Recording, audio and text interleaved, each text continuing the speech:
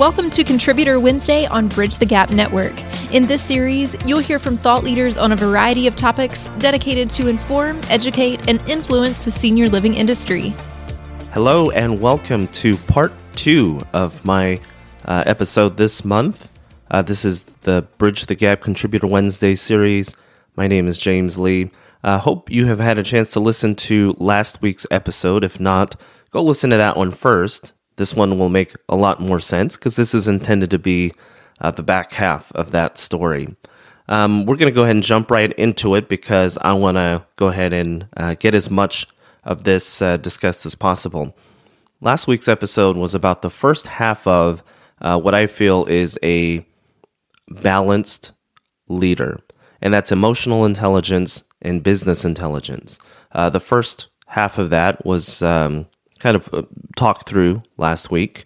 And in this episode, I want to take a little bit of a departure from my normal topics that tend to be a little bit more qualitative, like leadership and organizational culture, although I'd argue there's some quantitative parts to that. This week's episode is a little bit more geared towards the quote-unquote hard stuff.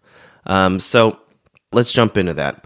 Business intelligence for senior living. What I mean by that is not just the acumen of do you understand budgeting and do you understand how to run a P&L, profit and loss financial statement. I mean do you do the other like strategic work? Do you do the work around the numbers that really get at studying the business, maybe even the business model of senior living itself.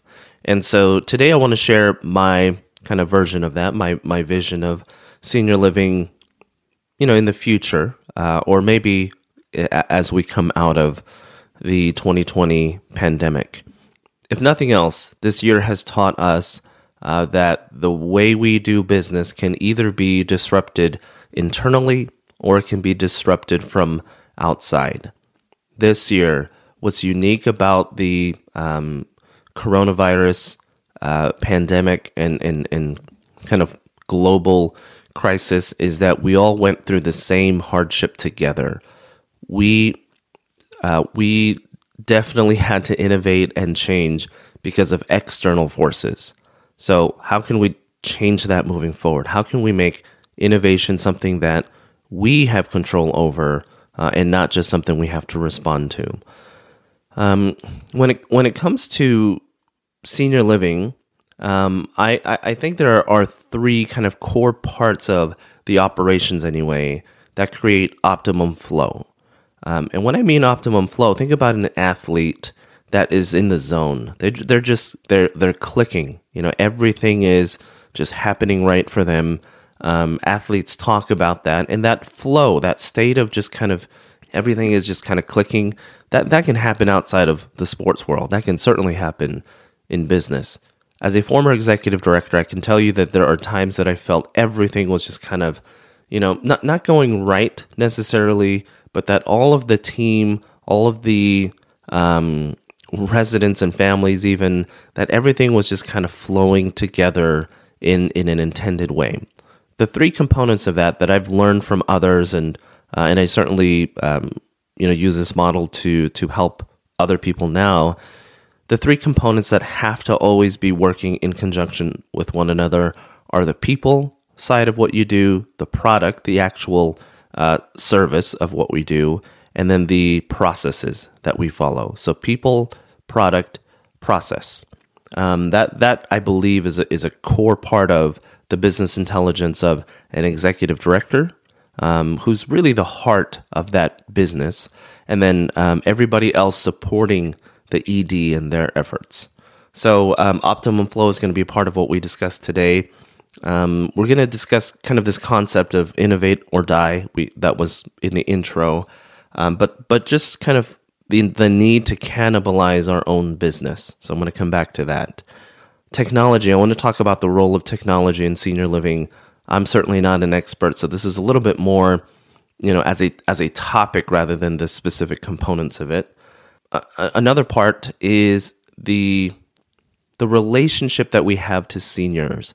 Right now, that's a pretty direct sale, brick and mortar relationship. I want to explore the concept of acting as their agent in a marketplace. So that's a fourth topic. Fifth is just kind of reorienting our team to creativity and imagination rather than just just kind of giving them ratios and performance metrics to hit. And then I want to end on kind of a topic that's become very, very near and dear to me, which is the role of executives and senior team members on within a senior living organization. That's a lot to get through. I have no idea where the length of this episode is going to end. As I'm recording it, I don't know where it's going to end. So forgive me if it's a longer episode, but I really want to explore all of those categories. Let's start with the idea of innovate or die, the cannibalization of our own business. There's a lot of cautionary tales out there about businesses that fear building products or services because it competes with what they currently do. And so the implicit fear there is that they do not want to create a product line or a service that cannibalizes their other products or services. So an example of this might be if you are selling electronics, and let's say you're Apple, and you're building computers, and it's your number one source of revenue. It's the thing that you've kind of created a niche position in the market, and you do not want to cannibalize those sales by creating other products within your line. We all know where that story ended, right? We all know that they don't just sell computers. They, of course, still do that now, and do it pretty well, in fact. But if you think of the company Apple, you're probably thinking about the iPhone first. So, believe it or not, this computers, quote unquote, computers company did not start off wanting to make phones. Try to think about back to Nokia. Nokia used to be a pretty significant player in the cell phone market. And, imagine if a quote unquote cell phone company decided to go make televisions. It sounds odd in that context, in quite the same way that probably people thought, well, Apple, a computer company, they're going to start making cell phones now. And then from the cell phone, they started making, tablets, iPads, and then, their business model has really, really expanded since then. Can we all be a company that, was influenced by a creative mind like Steve Jobs? No, probably not. But we can draw a lot of lessons from that. The cannibalization of services in senior living. What do I mean by that? The kind of implicit business model of senior living is brick and mortar, that you come to a central location, a piece of real estate that we have built or acquired for you. We're going to rent you the room, and we've packaged all of these services that you'll ever need, so you never have to leave. We'll get you your food, we'll get you your care, all your utilities, all your maintenance, all your food, all your social events. We'll package all of that for you, and you just pay one convenient monthly fee for that. In fact, we have collateral, we have sales messaging that all centers around that it's a one-stop shop. Come in, live with us, you'll get everything you'll ever need. But think about where else in our lives we ever subscribe to that model. Would you live at your gym? They have all of the equipment there, so if they offered an apartment and also a meal plan, would you live at your gym? Probably not. Think about colleges. That's a short period of time. That's probably the only comparable that I can think of to this kind of business model, is that you're going to get everything under one roof. But the difference is that in college, it's a finite, defined time period. You're going to be there for 4 years, 5 years if you're not studying very, very hard. But you're going to have a defined period of time where you're paying the money, but there's a very aspirational finish to it. There's something that you're moving toward. In senior living, that value proposition is different. It's a kind of a perpetual unknown time period, and it's really hard. It's really hard to amortize your costs over an unknown customer lifetime. And that's senior living. It's different, for colleges. But yeah, that's kind of, I'm going down a rabbit hole. There's probably going to be a few rabbit holes in this episode that I'm going to chase. But to kind of come back to this idea of cannibalizing our own business. Well, if our primary good that we're selling is, a brick and mortar direct sale relationship to seniors, could we cannibalize our revenue stream by doing something different? I think so. And it may not be for everybody, but it certainly will be for some, innovators, some teams that are kind of equipped to do this, some executives that have the right risk tolerance and access to the right lenders and capital providers who also have that same vision. So it's going to be a narrow group of people that I think are going to go for it.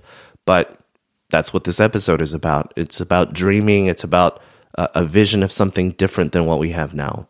So the answer to that question, can we cannibalize our own business of all of those prepackaged goods sold in one physical location? I think the answer is yes, and I'll explore that through some of these other topics. Okay, in order to get through those other topics, we have to first talk about how, the components, everything else that the inputs of that innovation. Earlier, I talked about people, product, and process. The three, imagine a Venn diagram, that kind of three circles that intersect one another. And at the very center, where all three intersect, that's optimum flow. When you increase that center intersection, the greater you create flow within your team, the more that your business is kind of, that's the speed that we should all be after. The speed of trust, it's called a lot of different things, but essentially when you're all on the same page, your business is going to have a lot of acceleration to your goals. So there probably, again, could be an entire episode just to this. So let me just try to distill, a few things here. Let me start with people. Having the best people on your team requires a very kind of creative mindset, I think, in the leader. Again, in the last episode, I talked about not hiring for culture fit, but hiring for complements to your culture. What's missing, and how do you fill those gaps? In being an employer of choice, I think as an industry, we really don't put as much focus on that as we do around, trying to create the best care, etc. But companies that really go all in on being the employer of choice and seeing that some of the high skill roles like an executive director and others, depending on your strategy, that they are the heart of whether or not you're gonna be successful, and if you're gonna be competitive to anybody else in your market. The reality is, I've certainly done enough hiring for community leadership to know that in any given market, your kind of main managerial positions, if they have experience, they typically have experience at another competitor in that market. And if they have that experience, they may even have, a second or a third kind of community where they've had that experience. In short, all we're doing is we're recycling talent from one company to another. That's not good for senior living, and it's certainly not good for the person that's moving around. I get that we're not going to all want to work in one place for the rest of our careers. I certainly haven't. But I can understand from both perspectives, as an employee and as an employer, that kind of that tax that we impose to residents on the inefficiency of keeping our people. So getting really great people, I think, begins with identifying what is your strategy, and what are the A players within those positions that are going to advance your strategy. I have an earlier episode about A positions versus A players, and that's kind of where I'm going with this, is that you need to hire for those A positions first. Those are the ones that are strategically very important to your organization. So being an employer of choice, there's a lot of effort that we need to put in there. And a lot of companies, particularly small to mid-sized companies, outsource their HR. They outsource their recruiting process. And those are all practical needs, certainly at first. But if HR and talent management is not a specific part of your business strategy, it's just incidental. And I don't think that even ties to just size of the company. I'm aware of many, larger companies that treat the people development part of their business as really kind of a secondary or a kind of a necessary evil part of their business. It should be one of the core parts of your business. When it comes to product, I think that we tend to be very heavily focused on care. But part of what I'm going to talk about, throughout this episode is that care is not a really great, it's not a compelling value proposition for our customers. In short, they don't want what we are selling, and what we're selling is care. You need care, so we're gonna get it together for you, and then sell it to you. People don't want that. So the question here is, how do we transform senior living from I need it to I want it?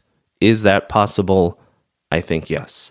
So the product, the services of what we provide, that has to be really keyed in to our overall strategy. And then the processes are the things that we do to get there. And I think one of the things that we do poorly as an industry is leverage technology. We think of technology generally and generically as electronic devices that seniors can use, wear, and it's a very kind of one note view of technology. Technology is a tool. It's a tool to reduce friction, and I'm going to talk about that next. But let me pull back to people, product, and process. All three of those things have to be working in conjunction with one another in order for your business to be thriving. A colleague of mine notably said, James, there's probably a fourth P in there, and that's passion. I love that. I love passion. I think it's not so much a competency, but it's something that kind of binds the other three together. So passion is the binding agent that keeps that Venn diagram together and those circles from kind of floating off from one another. So to create optimum flow, your teams, particularly from the leadership perspective, need to be looking for and managing those three components.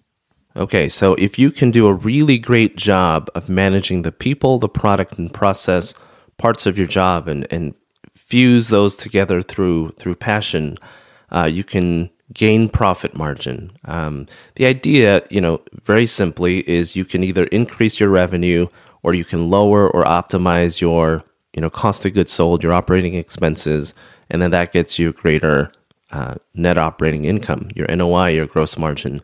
But that's not the bottom line. The bottom line is after you've taken out, taxes and insurance and fees and all that. So your net income at the very, very bottom of your financial statement, that's what you're left with after everything is said and done. So I want to take that and kind of launch into this concept that senior living in its current state relies on a principle called operating leverage. It relies on you being able to cover the high cost and the high value of our assets, which is typically our real estate, the building, the land, the equipment, the stuff that we've bought to kind of move our business forward. the analogy I use for this, well, actually, before I go to the analogy, when we rely on the operating leverage of senior living, what we mean by that is that it takes a lot of effort to cover those costs. But when you do, your margins can grow pretty quickly. That's why at, whatever your break even is, when you've covered all of your basic costs, your margin right after break even might be small, 5%. But then, incrementally as your occupancy goes up, that margin starts to spread bigger. It's not a linear growth after break even, it's an exponential growth after break even. That's a basic concept of operating leverage. When times are good, they're really good. When times are bad, they're really bad. That's the double-edged sword of operating leverage. So the example that I use for this to kind of simplify it and understand it is the concept of a lemonade stand. If you're a kid that's ever operated a lemonade stand, or an adult, maybe adults operate lemonade stands, but if you're a person that has built one in front of your house, lemonade stands kind of they depend on operating leverage. Let's say that you borrow $100 from mom, because mom is the lender, and mom has said, "Okay, here's $100 to start you off this summer. I want you to pay me back $25 every month, beginning in May, and I want you to pay me back my $100 plus 8%, $8 on top of that by the end of the summer." So those are the loan terms. The lemonade stand is gonna be really successful if you've covered the cost of that $108 early. Everything after is gravy, right? So you go to the store, you buy you buy things to make signs, you buy lemons, water, whatever, all sugar, all the things that go into building your lemonade stand. And then let's say, it costs you $75 out of that 100 to just get started, day one. And then $25, you put that aside to go buy more lemons and other stuff. So you have $25 left over. Now, until and let's say that you sell lemonade at $1 per cup. You got to sell 75 cups of lemonade to just cover your startup costs for that lemonade stand. That's, high operating leverage. So if times are bad, if it starts raining, if you have a particularly rainy month of June, right when you've started it, that's not good. When times are bad, times are bad. But conversely, let's say that June is a hot month. Let's say that people are out and about. They've heard your lemonade is really great, and your business has just killed it in June. You've sold 125 cups of lemonade in June.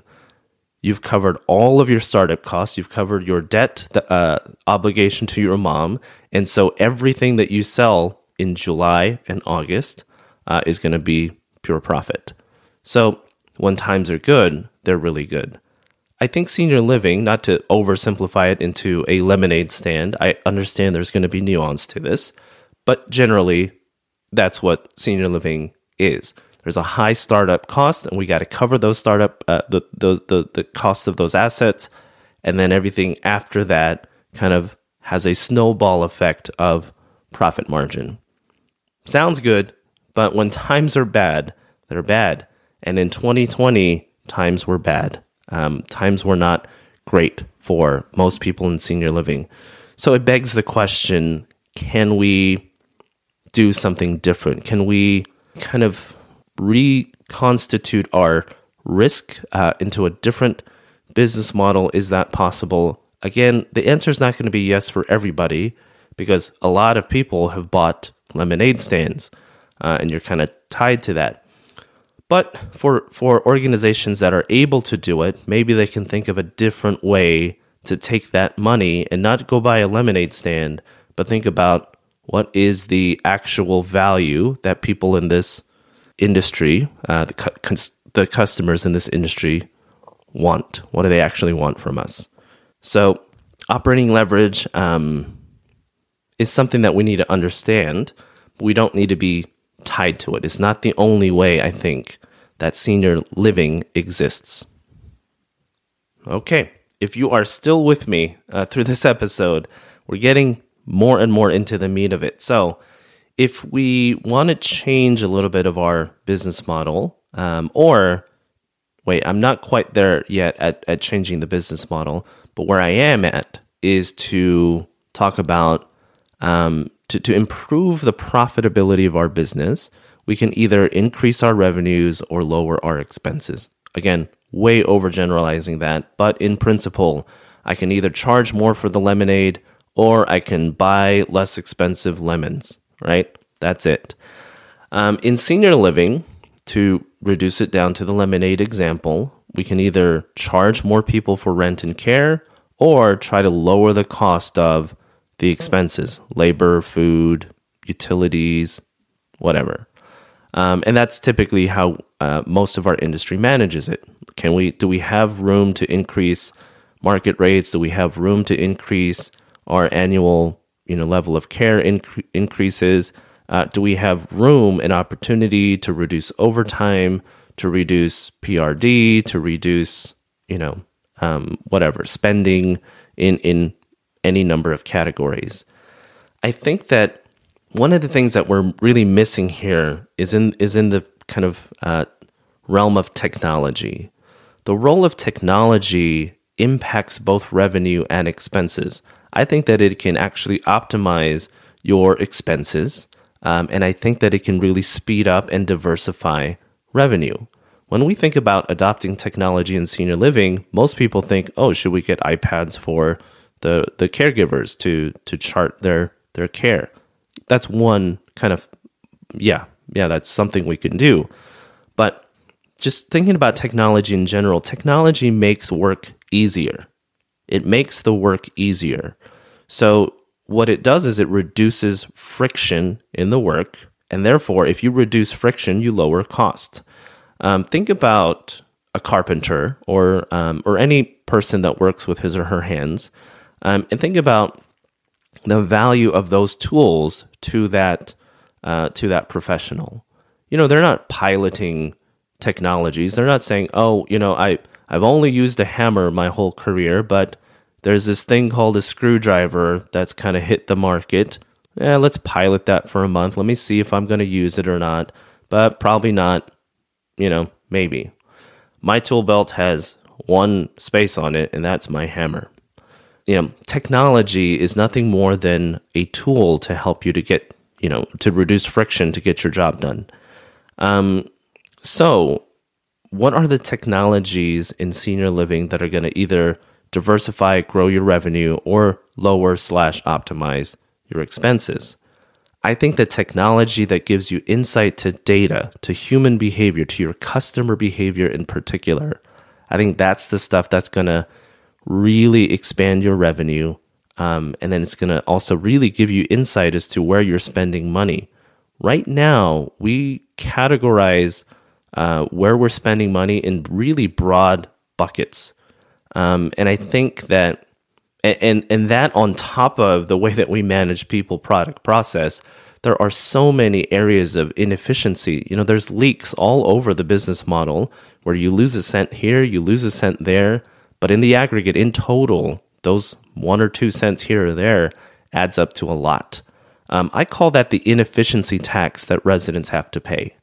It's the margin that we have to put on top of the cost of what we deliver, on top of what we hope to gain in terms of profit. We got to put that in there because we're leaking inefficiency in different areas of our business. Technology is one way that we can get insight as to where we're losing those expenses or where our customers are giving us signals of what they need or what they want. As an example, I think one of the most underutilized technologies is resident data around engagement. We all are familiar with electronic health records and EMRs and CRMs and financial systems, sure. But that doesn't really give us data as to what residents want. So I'm going to use EHR, the electronic health record where we store, care services, medication administration, falls and occurrences. Okay, so EHR is where where we are recording all of that. Let me slow down. I'm starting to stumble my words because I'm so excited about this topic. In the EHR, we are recording care data. Okay, good, but not good enough. All we're recording there is something that our residents need but don't want. Okay? Hope you follow what I mean there. I don't mean that they don't want care. It's not something that they're not, seniors are not knocking down our doors because they want care. It's a thing that they feel reserved to receive and almost feel resentful that they, have to take their money and pay for. What they really want, I think what seniors really want is fulfillment, is the opportunity to pursue fulfillment. And care is a means to that fulfillment. It is not fulfillment itself. Think about it in your own life. Eating well, being healthy, exercising, going to your doctor, taking care of yourself. In other words, care. Do you get up every day so that you can care for yourself? No, you take care of yourself so you can pursue your goals. I want to stay healthy because I want to be able to play with my children, right? I want to be able to run and, do all those things and go hiking. I want to do all that stuff with my kids. So I got to stay healthy in order to do that. One example. Care is not the end. It's the means to the end. And I think seniors really, never change in terms of that mentality, because do you feel older in your mind than you did 20 years ago? No, I have that conversation all the time with my friends that, man, I can't believe I'm X years old. I feel like I was just 18. My body's changing, but my mind still feels that same kind of eagerness and that same kind of wonder of an 18-year-old kid.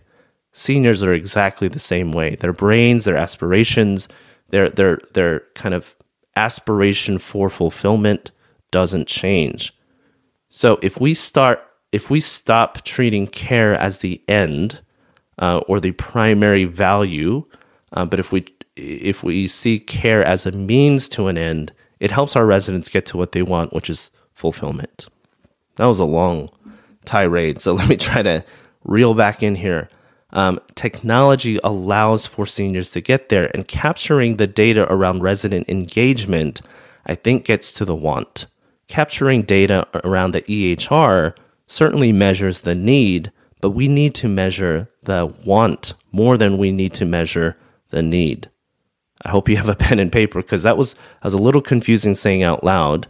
So I'm sure it's confusing hearing it. So let me say that again. Resident engagement technologies that record resident activities, what they want, surveys, communication between them and staff and family, all of these things that fill up the 22, 23 other hours besides when they're receiving care.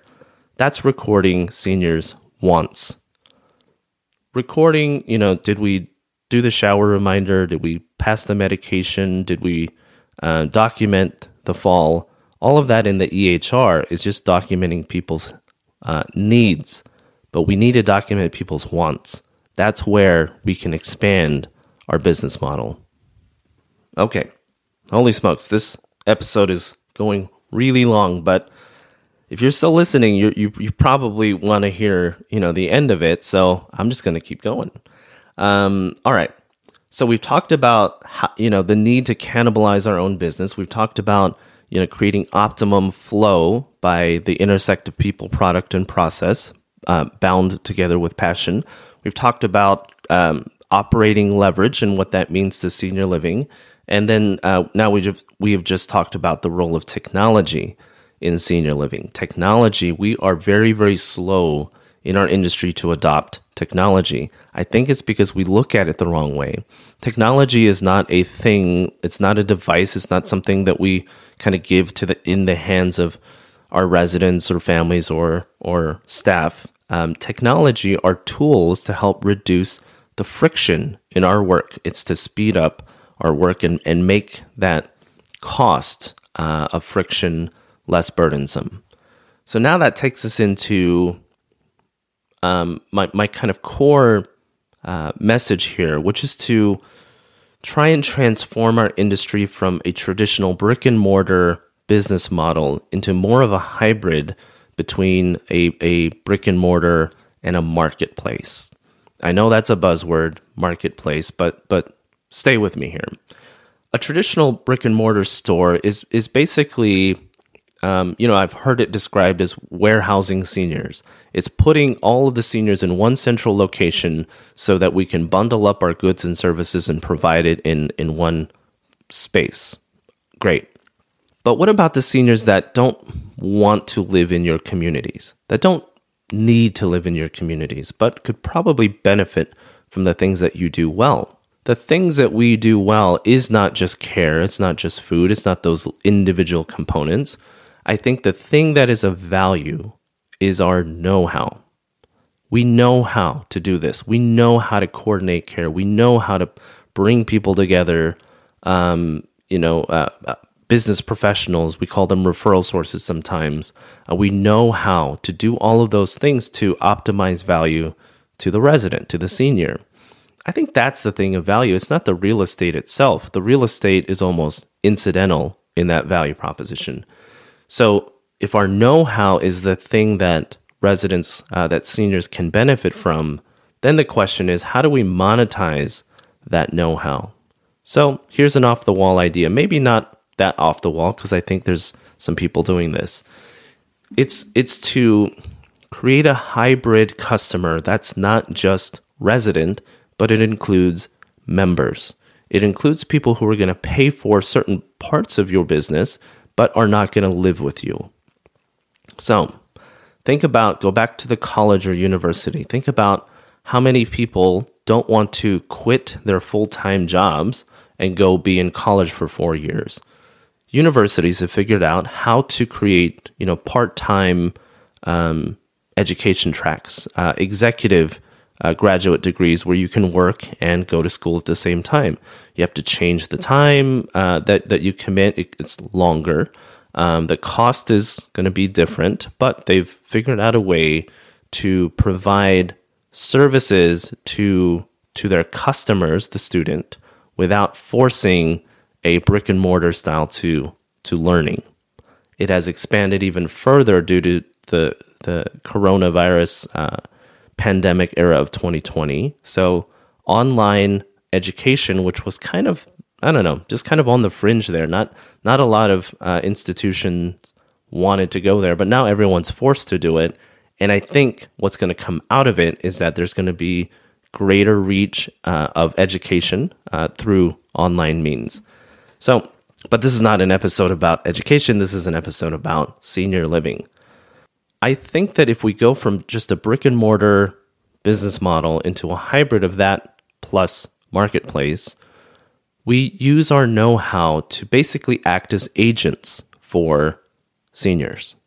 Instead of being the seller to our customers, what if we were the network? What if we created the network of sellers to our customers?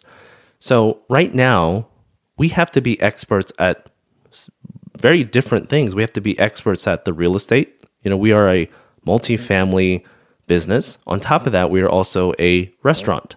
And on top of that, we are also a care agency. And on top of that, we are a social kind of center for seniors. Lots of other little ancillary things, but in general, we have to be experts at a lot of different things. So instead of trying to be the expert at all of those things, what if we were the marketplace for other people who wanted to be great at those things?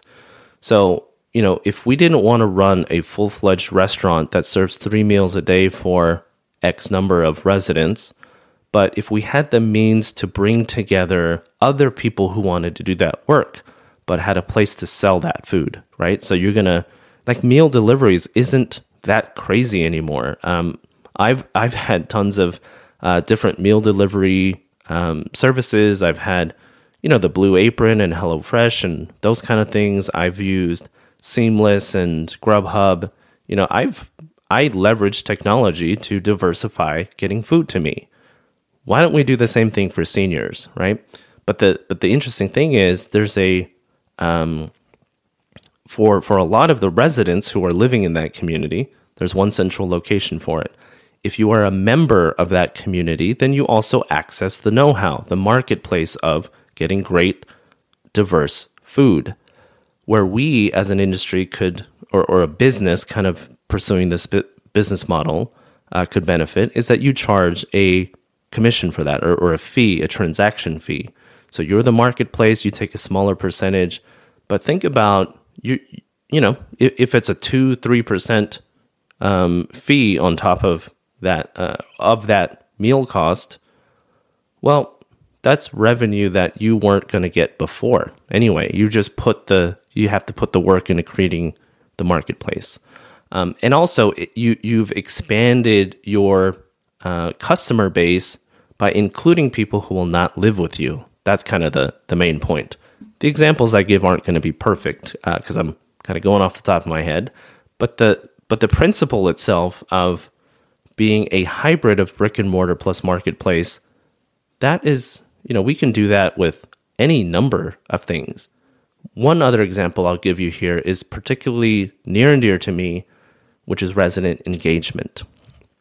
We try to be experts at social engagement, but this is frustrating for me because I have been an activities director, I've been a caregiver, I've been an ED, and I can tell you, I'm going to channel my colleagues that are also passionate about this. I think it is really, really almost criminal to think about how little money we put into these departments. When you look at trying to run a engaging resident engagement program off of $600 a month, $1,000 maybe. I don't know of many communities that have resident engagement budgets that match their marketing budgets. And you may say, well, that's not practical. We have to spend money on sales and marketing. It's the source of our revenue. A counterpoint to that is if you have a great product and service, that is better marketing. How often do we say that the best referral is the one that we get from a happy resident? Well, this is putting our money where our mouth is, almost literally. That if we put our money, if we put our technologies, if we put our budgets, if we put, those A positions that I'm talking about in resident engagement, if we created a marketplace that we don't have to be the experts, but we're the physical location where those experts can come be a part of our community. Right now we have a vendor relationship to those people. So if we want somebody to come in and do yoga, we pay them, I don't know, $100 for that session. They do an hour-long session for 8 to 10 residents, and then next month we do the same thing.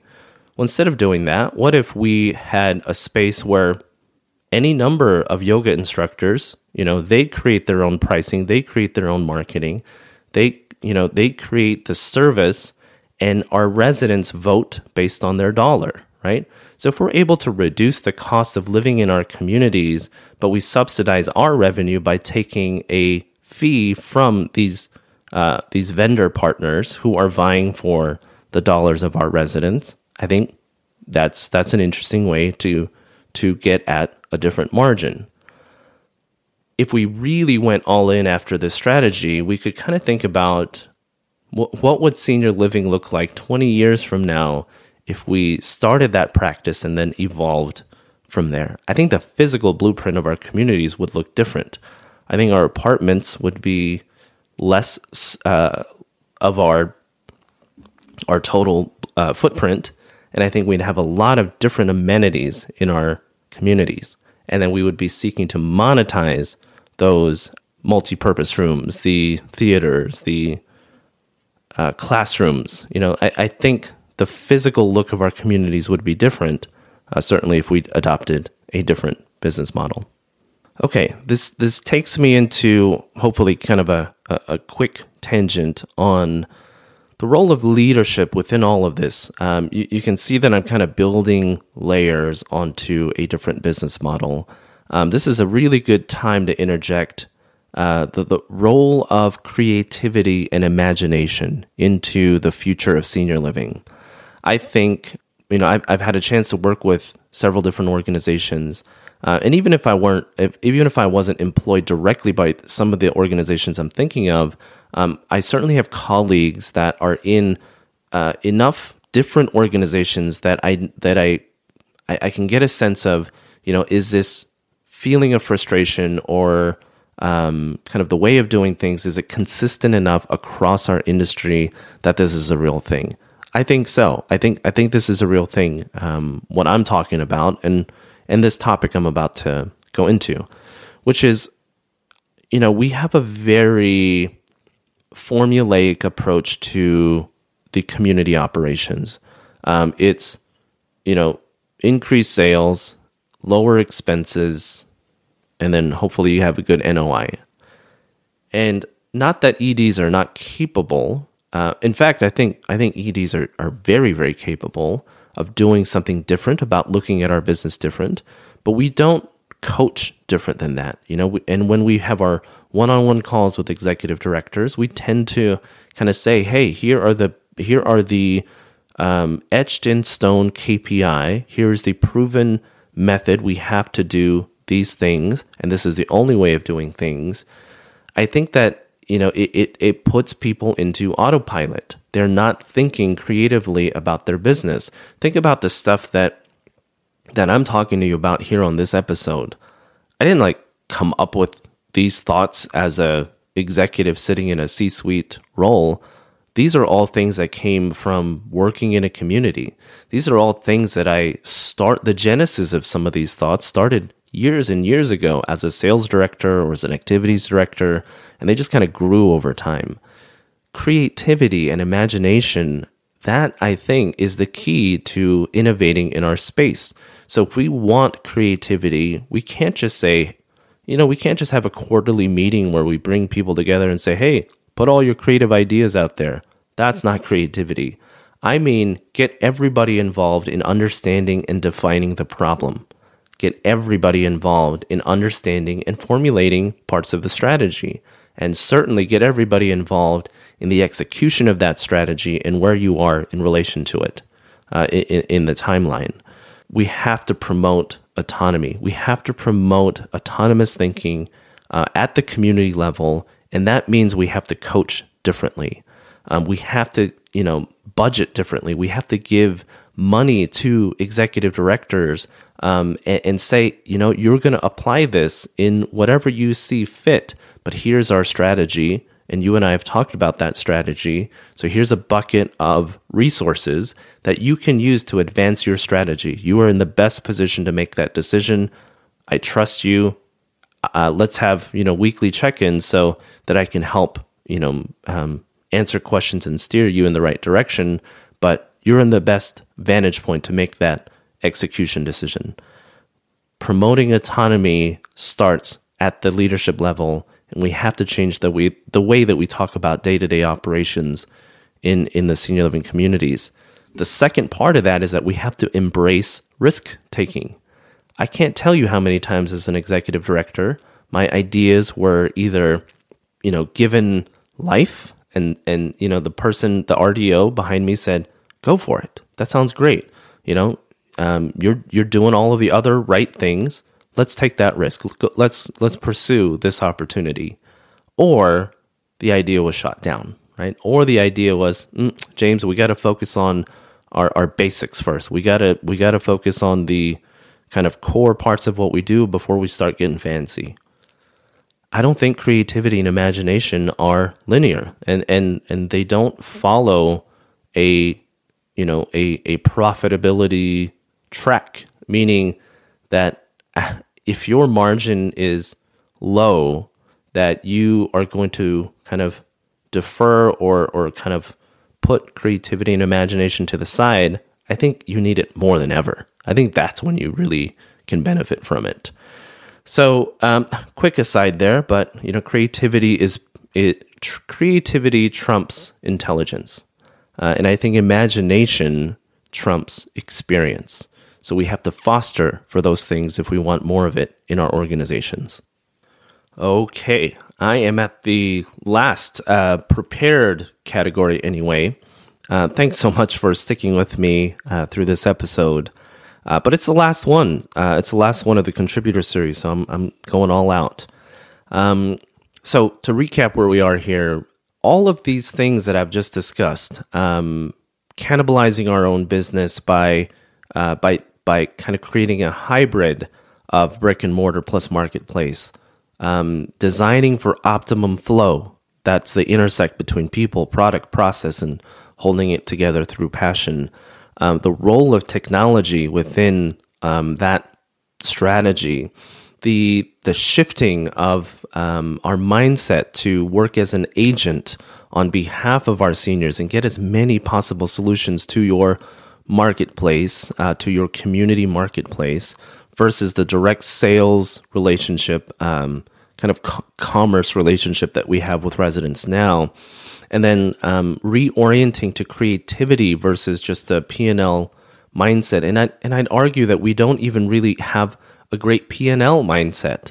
That the way that we coach executive directors and community managers, we have a long way to go. But we should strive to creativity and imagination, and not just straightforward, business acumen. The last thing I want to talk about is the role of executives and senior members of an organization. What I think is incredibly important for us as an industry is that we are led by people who have experiential empathy. What I mean by that is that I have had the great privilege of being able to care for our residents with my own hands. I've been a caregiver. I've worked overnight shifts. I've had coworkers that are living paycheck to paycheck. I have helped a resident in the middle of the night in their most profound moment of vulnerability to help them change and to get at this task of dignity in a way that it matters, that it informs the way that I was an executive director, because I helped that person to navigate a very personal and intimate care need. I've had to make those phone calls to resident family members that their loved one passed away. I've had to be in the room as that's happening. I have had the great privilege of being at, 50 different memorial services. And I think that's just such a great privilege. It informs everything that I think about. It informs my pace. It informs my need for talking about stuff like this and working at innovation and not just talking about it. Every job I've had in senior living for the last 6 or 7 years probably, I've approached it with the mindset that it is a case study. I want people at the end of my work to look back on it and ask the question, how did he do that? Great, the results look good. How did he get there? I've been very intentional about answering that question in the future, that I want to be able to point to these exact things that I talk about on this episode and other episodes. It all comes from a case study approach to my work that let's make sure that the proof is here. So I think when it comes to executives and senior members of our organizations, empathy is, again, going back to the last episode, empathy is the ability to understand and predict other people's emotions, especially when it comes to your decision making. Executives make decisions all the time that impact the lives of residents and families and staff, employees. But is it informed by experiential empathy? I think that there's certainly room for people in C-suite roles that have never worked a shift in senior living at the community level. but it doesn't have to stay that way. So there are simple ways that we can get our executives that experiential empathy. And I think part of it is just asking that all executives have to regularly go do a caregiving shift.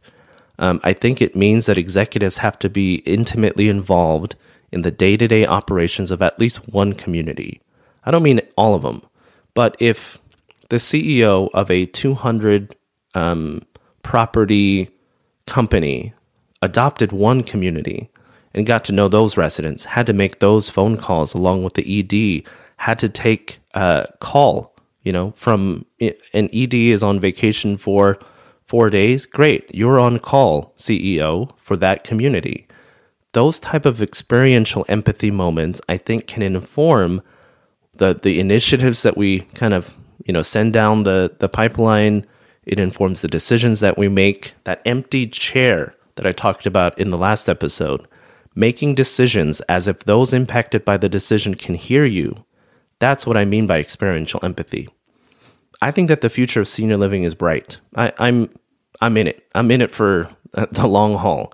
And I know so many of my peers out there who are feeling, I think, a productive level of frustration. I hope that you channel that in the new year. I hope that you take all of this and take ideas like this and create your own. Create your own voice in this space. We need it. We want it.